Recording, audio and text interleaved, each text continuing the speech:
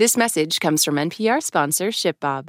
Brands partner with ShipBob to scale from zero to a multi-million-dollar company. Need global fulfillment centers and real-time inventory data? Get a free quote at shipbob.com.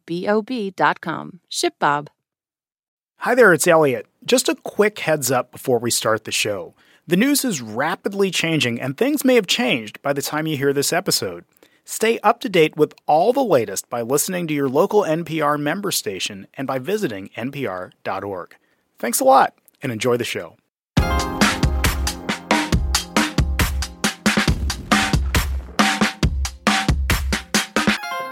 Last week, Senate Republicans blocked a bipartisan border bill including $95 billion in wartime aid for Ukraine, Israel, and other nations.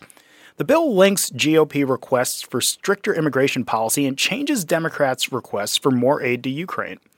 The deal unraveled last week, and Senate Democrats still hope to push a plan of foreign aid forward. So how has the southern border become a leveraging tool for Senate Republicans?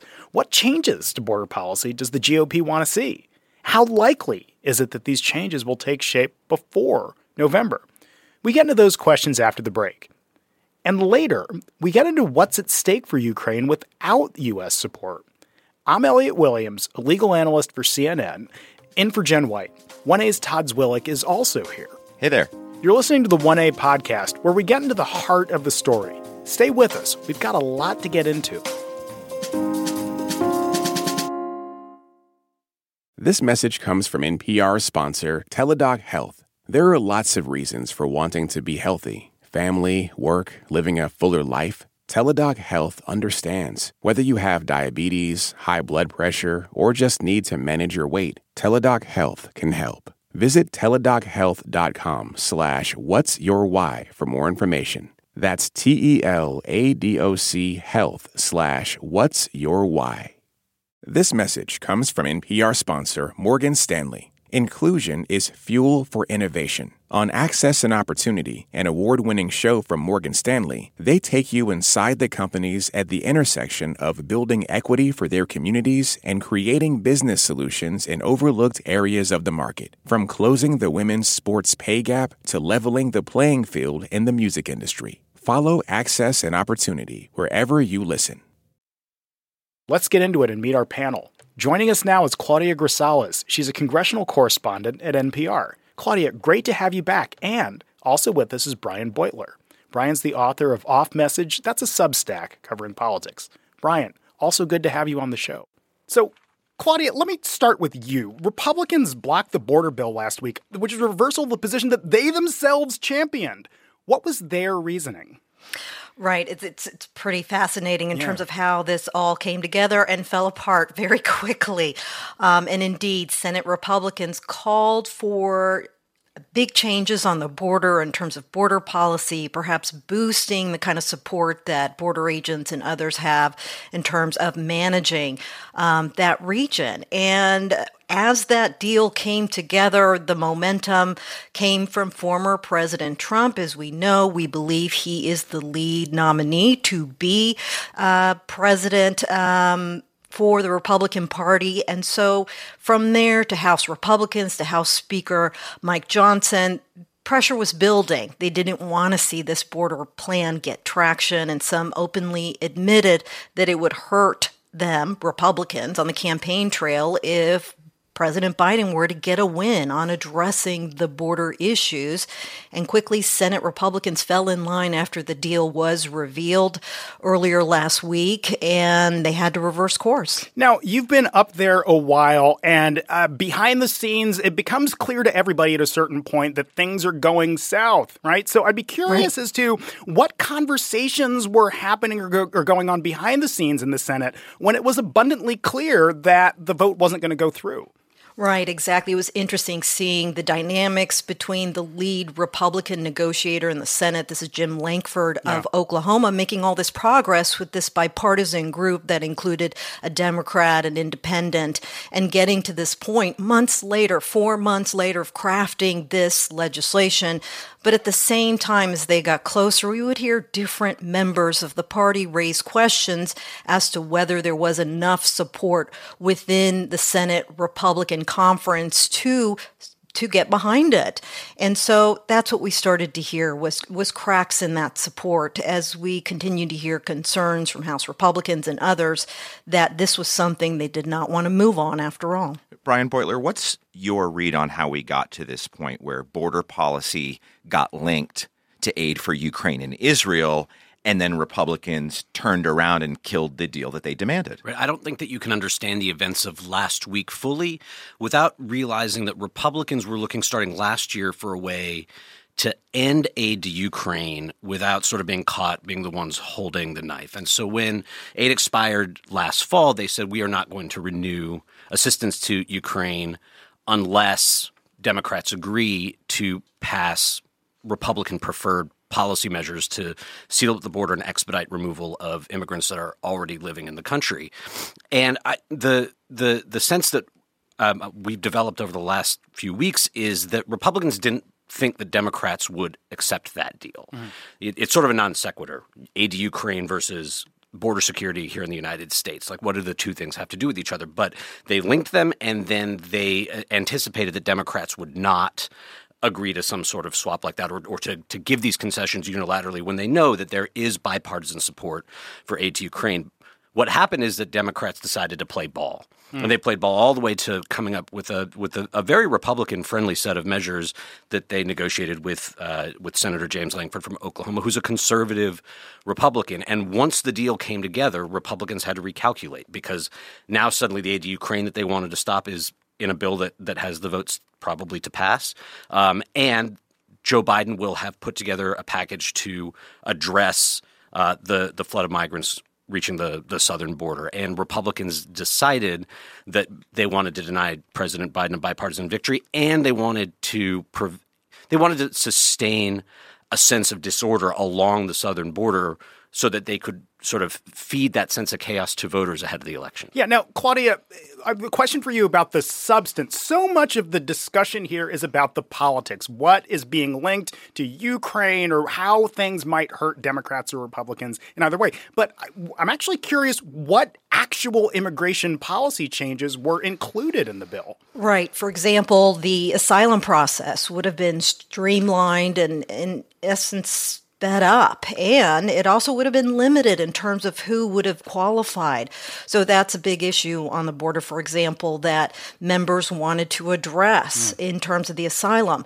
This would have also given President Biden executive authority to shut down the border when we would see a threshold hit of the number of migrants approach. For example, if it were to hit, say, 5,000 migrants in a day, then you could see a shutdown of the border. So it was addressing some of these very conservative policies that Republicans were demanding. And as Brian mentions, Republicans really were calling for this, and Democrats called their bluff. And in the end, Republicans had to make this reversal. Let me stay with you. One quick question. When we talk about shutting down the border, what does that actually mean? Because when you think about the literally hundreds of millions of dollars of commerce, trucks, tractor trailers that are going to and from Mexico, are we talking about shutting that down or people? Like what? No, we're not talking about business. We're talking about people. We're talking about migrants. And this is one of the big talking points that Republicans use is the number of migrants that are attempting to cross.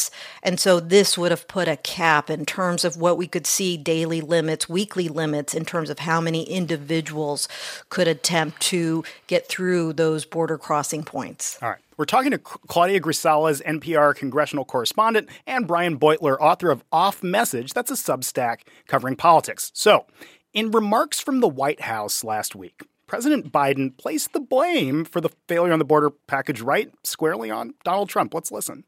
Because Donald Trump thinks it's bad for him politically. Therefore, he doesn't, even though it helps the country, he's not for it. He'd rather weaponize this issue than actually solve it. So for the last 24 hours, he's done nothing, I'm told, but reach out to Republicans in the House and the Senate and threaten them and try to intimidate them to vote against this proposal. So, Brian, over to you. Everything is Trump in American politics in many respects, even things that aren't. But what role does former President Trump play in the failure of this package? He told Republicans in Congress to vote against it, wow. and they don't want to be on the wrong side of him. He has proven adeptly over many years that he can essentially end the careers of Republican office holders who cross him in any way. By eventually, they will have to run for re-election. They will face a primary, and if they're not in Donald Trump's good graces, they're likely to draw a credible challenger. So that's the main lever that he has against Republicans in Congress. And they didn't really try to hide it. It wasn't Joe Biden who broke the news that Donald Trump wanted to tank the immigration bill. It was Donald Trump. Wow. And some of his closest allies in Congress. Congressman Troy Nehls is one who leaps to mind, a congressman from Texas, who said, "We don't want to help Joe Biden's approval ratings. Why would we want to lift his quote unquote dismal approval rating?" And when word got out that for political reasons Donald Trump did not want this bill to pass, that's when Republicans who had previously said, including Senate Minority Leader Mitch McConnell, that they supported this effort, reversed course and opposed it. So lost in all of this, or maybe not lost in all of this, is the fact that there's still this open question of Ukraine and Israel. And Claudia, question to you. Obviously, this remains a priority both for Democrats. What can we expect to see from them in terms of an amended bill to address Ukraine and Israel? Yeah, we've seen an interesting change in effort here because Senate Majority Leader Chuck Schumer laid out the same bill minus these border provisions. So this supplemental aid bill, foreign aid bill, includes aid to Ukraine, Israel, and other allies. And so in that effort, the Senate has been in essentially all weekend. They return today, this evening, for an expected vote. Basically, they're going through a very long slog in terms of procedural votes to get to a final passage for this foreign aid bill. And currently, we're seeing enough Republicans joining with Democrats to try and push this foreign aid bill forward. So it's very possible the Senate could pass this later this week, but it'll be a whole different question if the House will even take it up. That's Claudia Grisales. She's a congressional correspondent at NPR. Claudia, thanks so much for being with us. Thanks for having me. Well, coming up later in the show, we're going to talk about the implications of congressional infighting on Ukraine's war effort. Back with more in just a moment.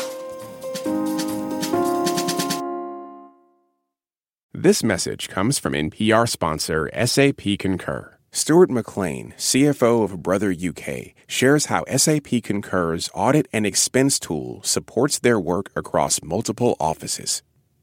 Across Europe, we have a presence in 17 countries, which obviously involves 17 different tax regulations, 17 different fiscal authorities, and this makes life complicated for us.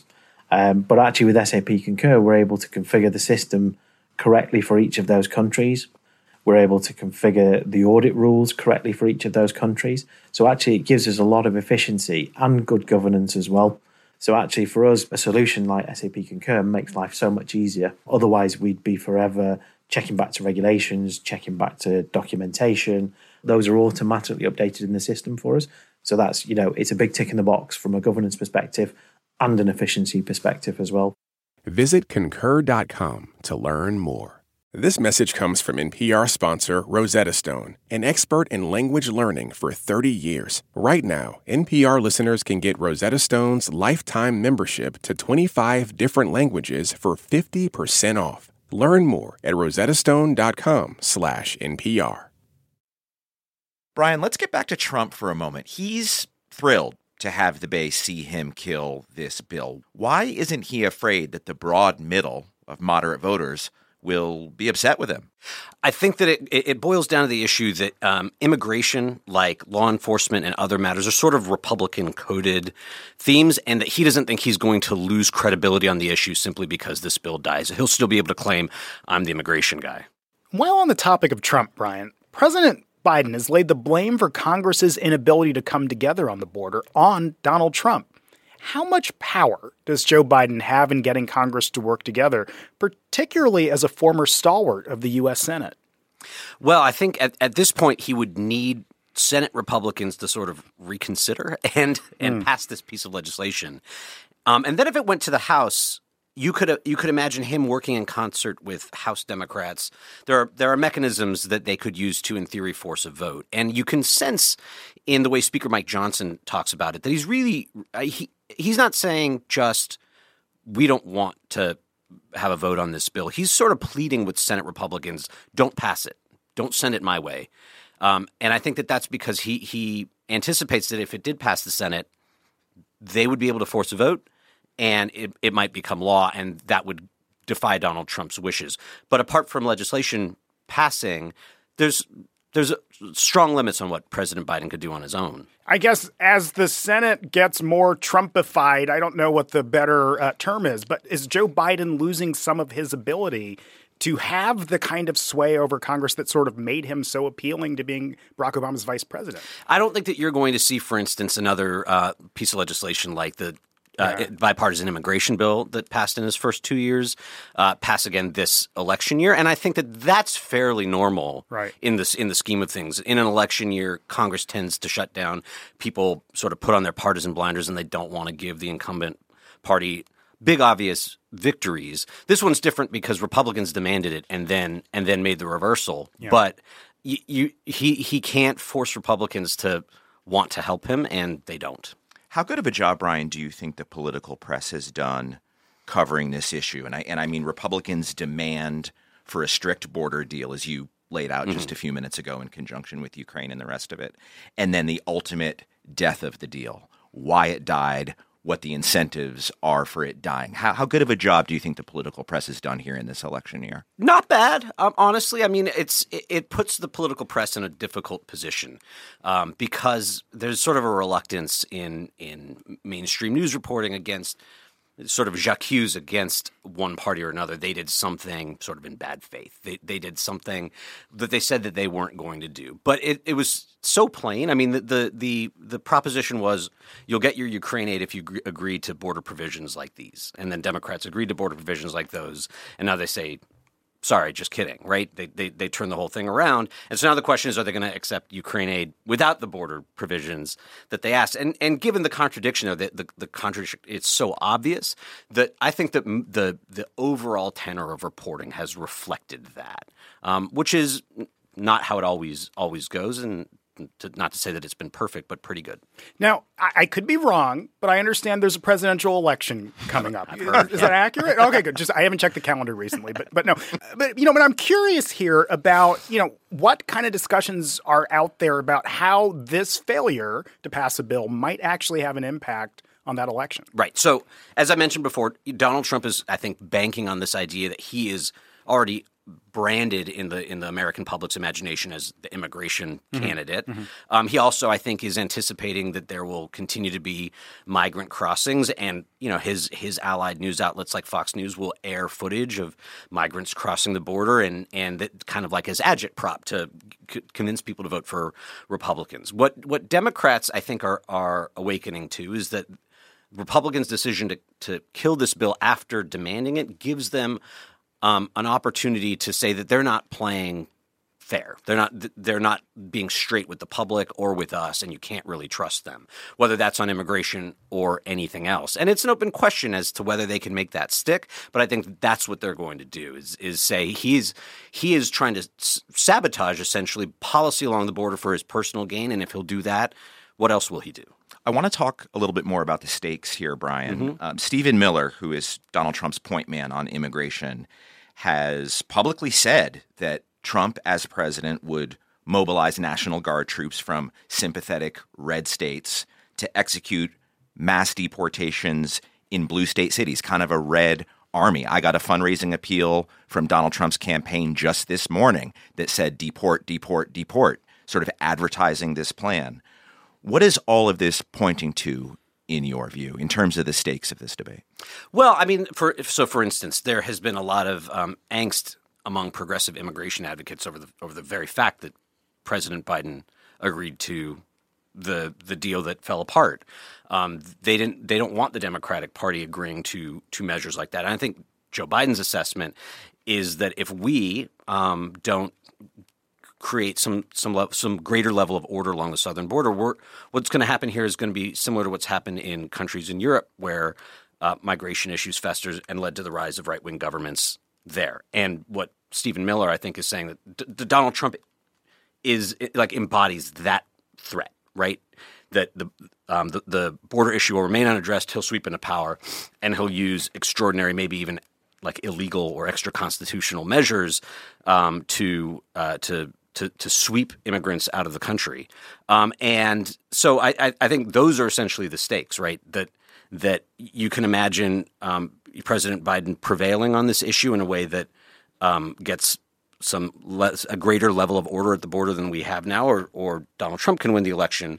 And we don't really know exactly what that would look like if it was instituted.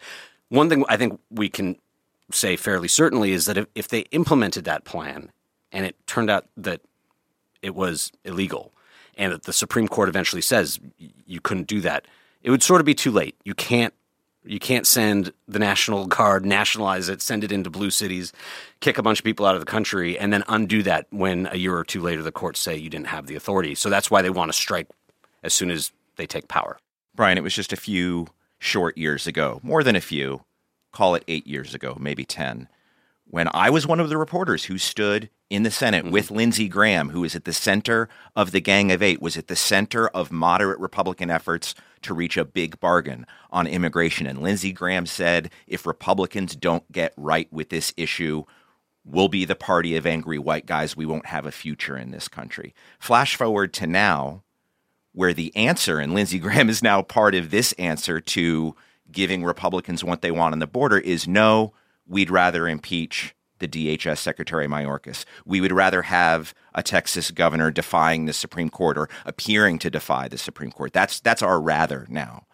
Given all that, why aren't Republicans scared of what Lindsey Graham warned of those 10 years ago? If we don't get with the broad middle on this issue, we won't have a future. Turns out he was wrong. Yeah, I think what happened is Donald Trump won the 2016 election.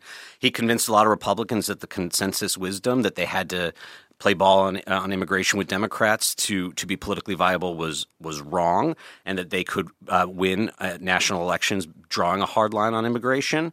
And in fact, they sort of did become the party of angry white people, but they also found that working class Latinos have moved in a Republican direction under Donald Trump. So it's paying off. So there has not been the cost that Lindsey Graham anticipated all those years ago. And we thought he was such a brilliant political analyst, and maybe he was, in a way, much more surreptitious than we suspected. Well, that's Brian Beutler. He's author of Off Message. That's a Substack covering politics. Also co-host of a podcast called Politics with an X on the end, and you can find it wherever you listen to your podcast. Brian, thanks so much for joining us. Thanks. It was great to be on. Well, the death of the border bill also put aid for Ukraine on life support, and Ukraine and Europe are watching. Joining us now from Warsaw, Poland, is Anne Applebaum. She's a staff writer at The Atlantic and author of The Twilight of Democracy, The Seductive Lure of Authoritarianism. Anne, welcome back to 1A. Thank you. Well, Anne, we're going to talk about the mess in Congress over funding Ukraine's defense. But let's get to some news, because over the weekend, Donald Trump did two things. First, he leaned on Senate Republicans not to pass war aid for Ukraine. And then at a rally in South Carolina, he said that if he's president, he might even encourage Russia to attack the U.S.'s NATO allies.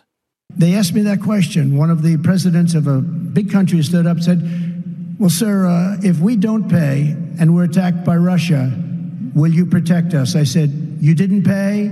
You're delinquent? He said, yes, let's say that happened. No, I would not protect you. In fact, I would encourage them to do whatever the hell they want. You got to pay. You got to pay your bills. And this is very much the topic of your latest for the January-February issue of The Atlantic. Did you hear bluster there or a real threat to essentially abandon NATO?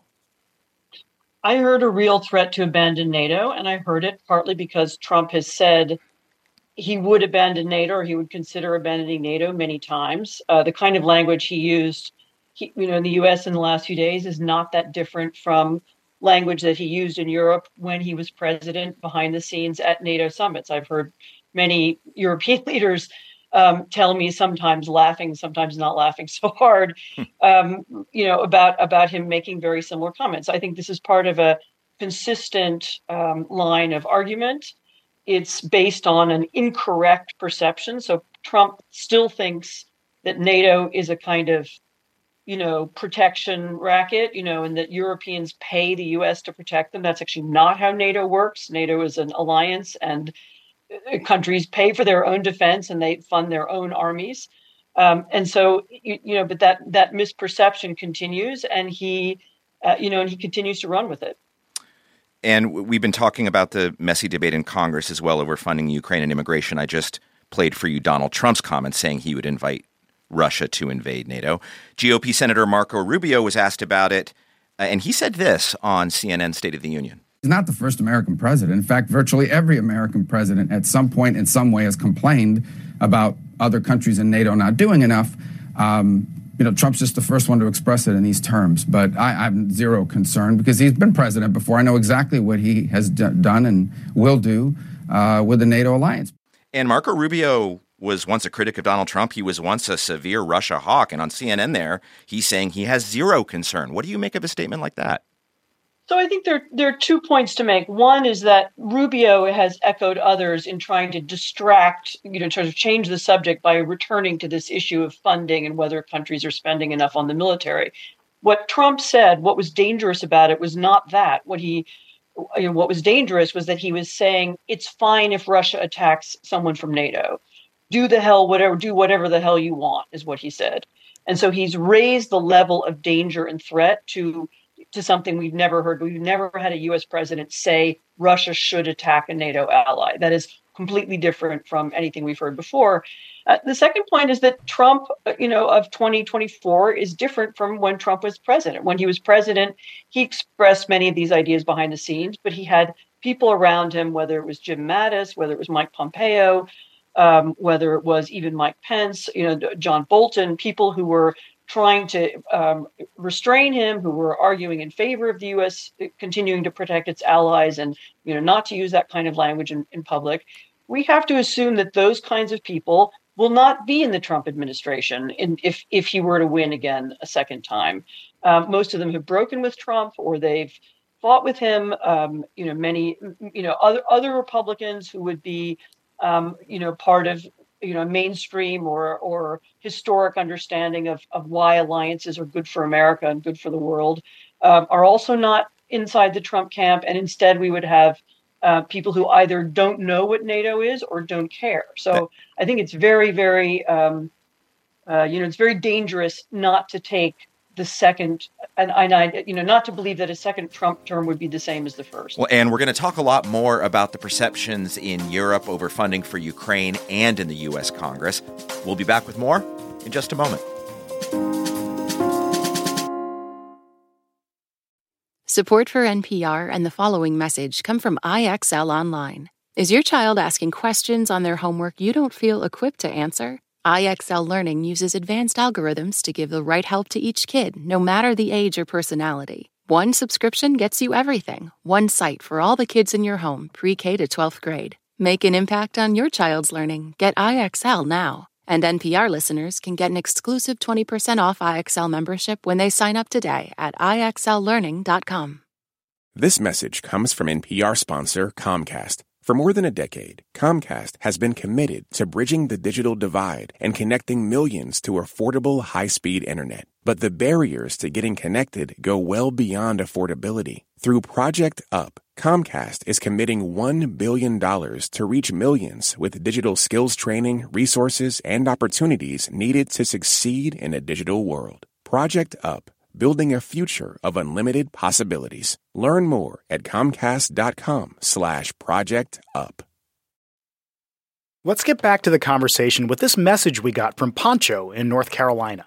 I think that we need to start reducing our funding for the conflict in Ukraine and Israel, and we need to start pushing more for a negotiated ceasefire in both conflicts. Both of these wars have become partisan issues in ways that I think is very unhealthy, and I think a lot of it, unfortunately, reflects in a sort of democratic response to blaming Putin for Donald Trump. And that has now extended into foreign policy in a way that I think is very dangerous. We ignore the role that NATO played in creating this conflict. We ignore any of the external factors, and instead just support continued rearmament. So, and there's a lot there: partisanship, Putin and Trump, and NATO's role in all of this. What's your response to Pancho's message? So the first point is that he's right. These conflicts have become partisan. U.S. foreign policy has become partisan in a way it never was, and that's extremely dangerous. Secondly, Ukraine and Israel are very different stories. I would have a different argument about both of them, but right now we're mostly talking about Ukraine, so let me stick to that. Thirdly, NATO did not cause the conflict in Ukraine. The conflict in Ukraine, as we actually just heard President Putin tell Tucker Carlson a few days ago, is part of Russia's grand plan to reestablish itself as an empire and as a European power, and it's also part of a plan eventually to spread Russia's borders further, as he and others have said over the years. So we do have a clear interest in stopping Putin in Ukraine before he goes farther and before he attacks, some of our NATO allies. I should also say that, since the beginning of the war, people have wanted there to be a negotiated settlement. There are some Ukrainians who've wanted a negotiated settlement. There have been attempts to behind the scenes to negotiate. There have been meetings between, Americans, Russians, and Ukrainians. The Russians do not want to negotiate, and the reason they don't want to negotiate is that they think they're going to win. And one of the reasons they think they're going to win is because the U.S. they perceive as divided, and they think they can use their influence and their information campaigns in Washington to block U.S. aid and European aid. Yeah, a moment ago you mentioned this Tucker Carlson interview, and let's play a clip from that, specifically with Vladimir Putin discussing this aid question and the impact it had, and then we'll ask you to respond to it. I will tell you what we are saying on this matter and what we are conveying to the U.S. leadership. If you really want to stop fighting, you need to stop supplying weapons. It will be over within a few weeks. That's it. And then we can agree on some terms. So what do you say about that? This notion from the Russian premier that ending U.S. aid makes this all go away? Ending U.S. aid means that Russia conquers Ukraine. What does the conquest of Ukraine mean? We know because of what Russia has done in its occupied territory so far. It means mass arrests of Ukrainians. It means the construction of concentration camps. It means the deportation of children, as thousands have been deported from occupied territories elsewhere in the country. It means the end of Ukraine as an independent nation, the end of Ukrainian democracy, and it also means that Russian troops are closer, more Russian troops are able to be stationed closer to NATO, and the threat to Poland, to Germany, to the Baltic states becomes much, much higher. Russia becomes a much more dangerous player and also emboldens Iran, who are Russian allies who've been helping Russia win this war. It emboldens North Korea, which is now explicitly tying itself to Russia and is providing Russia with ammunition, and it emboldens China, who will immediately see and understand this as the West saying, "Okay, do what you want," and it will encourage them to invade Taiwan. So, so it is a really dangerous idea that we should stop aiding Ukraine, and it's especially dangerous to think that by doing so we would end the war. We would not. We would make the war worse. We would make conflict more likely. But Anne, Vladimir Putin also said in that Tucker Carlson interview that he has no interest in Poland or Latvia or anywhere else. That's a quote. Why shouldn't we believe him? Do officials in Poland, where you are, or Latvia or anywhere else on Putin's doorstep believe that statement? No, first of all, because other Russian officials have been repeating constantly their interest in other countries. Dmitry Medvedev, who's the former president of Russia, wrote an 8,000-word essay about Poland and how Poland should be conquered. And actually, in that same interview, Putin had a series of extraordinary statements about Poland in which he said that Poland had somehow started the Second World War by encouraging Hitler to invade Poland. So the Russian record on attempts to intervene in the Baltic states, attempts to threaten the Baltic states, also attempts to threaten and intervene in Scandinavia. There's a kind of, there's a lot of tension on the Russian-Finnish border right now. We know that they're constantly testing and playing with ideas about, just how far they can go in Scandinavia, Eastern Europe, and even Central Europe. And I would not take that one statement in Putin's interview seriously. What about the situation in Ukraine itself? How dire is the situation for Ukraine's army in terms of their ammunition, their readiness, really their bullets right now as they wait and see whether the United States Congress and the United States is going to sort out their internal fights over aiding Ukraine? Right. So to be clear, they do have aid from Europe. European Union has passed a big $50 billion aid promise in the last few days. They are getting weapons from other places. The trouble is that it is really only the U.S. that has physically the hardware and the ammunition that Ukraine has right now. The U.S. production levels are just higher. U.S. storage is just greater. And so the Ukrainians can feel on the battlefield right now. They have less ammunition. They are not able to fight back against the Russians. They are losing territory in parts of the country in eastern Ukraine. And they are, and I should also say that this argument is having an important, truly detrimental psychological effect on the Ukrainians and others as well. Because with the sense that the world is behind us, our friends are with us, this gives the Ukrainians something to believe in and something to fight for, and a sense that they will be able to hold out with the help of the international democracies, who are, of course, as a group, still far more powerful than Russia. But with this argument inside the U.S. Congress, the Ukrainians can hear the same arguments that we hear, and they can hear programs like this one just as easily. They are beginning to understand that maybe their support is going to die. Maybe minorities in Europe and minorities in the U.S. can be, amplified by Russian propaganda and by disinformation campaigns, can be used to stop it. So it has a, the mood in Ukraine right now is not great. So, and you mentioned minorities in Europe and in the United States Congress who can kill aid for Ukraine thanks to Russian propaganda and Russian messaging. How did we get to the point in this country? What's your read on the migration of the Republican Party from super hawkish?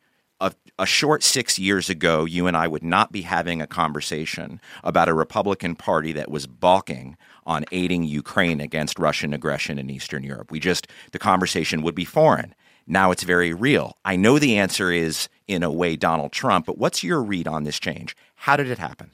So I think there are two or three things going on. One is that the Republicans have identified, or some Republicans, I should say, not all of them, but a minority of Republicans have identified aid for Ukraine with Joe Biden. And because everything is now partisan, including foreign policy is partisan, they would prefer Ukraine to collapse and U.S.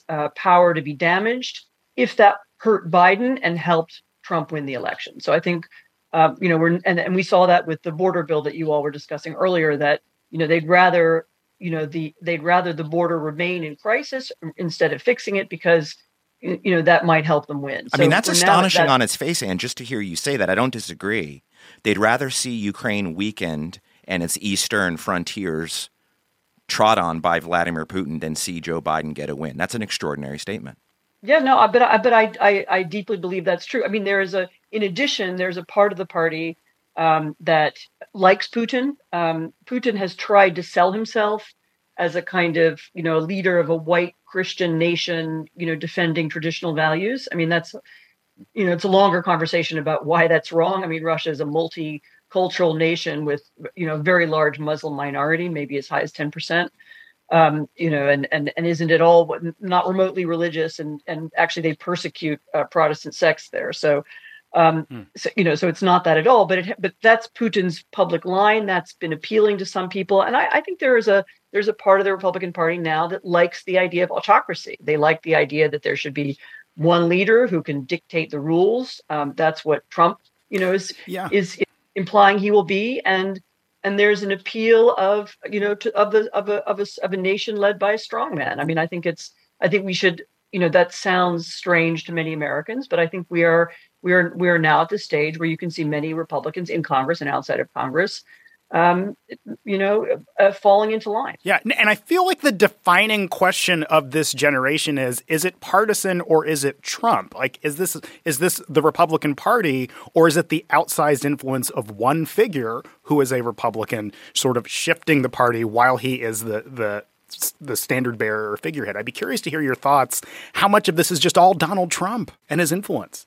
I think it's a bit of both. I mean, people are affected by who the leader is. Who is the party leader? Who are they? Who's the most important voice? Trump's has been the most important voice, and he has shaped the views inside the party. I don't think most Republicans would have been intrinsically anti-Ukraine or anti-democracy, or pro-Putin a few years ago, but because Trump is, and because he's been effectively the leader for 8 years, that has a shaping effect. And whatever anti-democratic or autocratic elements there were inside the party, and I don't think they were the majority in the past, he's given them prominence. They've won elections. They're the loudest voices, and so on. So I mean, I think it's I think some latent elements, which you have, I should say, by the way, you can find on both the left and the right in every country in the world, you can find people who are instinctive autocrats. Yeah. Now, question for you, because a lot of this is political within the United States, but there's a broader question of how this might affect the United States' relationship with its allies. How might a loss of trust between the U.S. and Ukraine have an impact on America's relationship with other countries? It will have a profound, lasting, long-term impact. The impact will be both strategic and economic. People will not buy American, airplanes and energy equipment. A lot of the U.S. presence in the world is because the U.S. is seen as the security provider, and when that disappears, much else will go with it. That was Anne Applebaum. She's a staff writer at The Atlantic and the author of The Twilight of Democracy, The Seductive Lure of Authoritarianism. Thanks a lot for your time, Anne. Today's producer was Arfi Getty. This program comes to you from WAMU, part of American University in Washington, distributed by NPR. I'm Elliot Williams. And I'm Todd Zwillich. Let's talk more soon. This is 1A.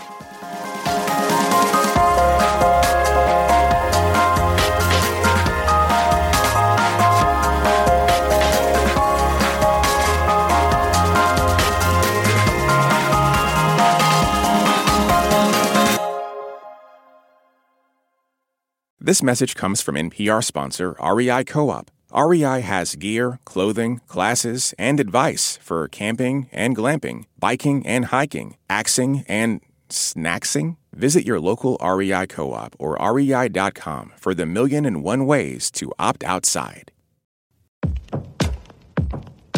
What does it mean to be Black in America? In NPR's Black Stories, Black Truths, a collection of stories as varied, nuanced, and dynamic as Black experiences, you'll hear it means everything. Search NPR Black Stories, Black Truths wherever you get your podcasts.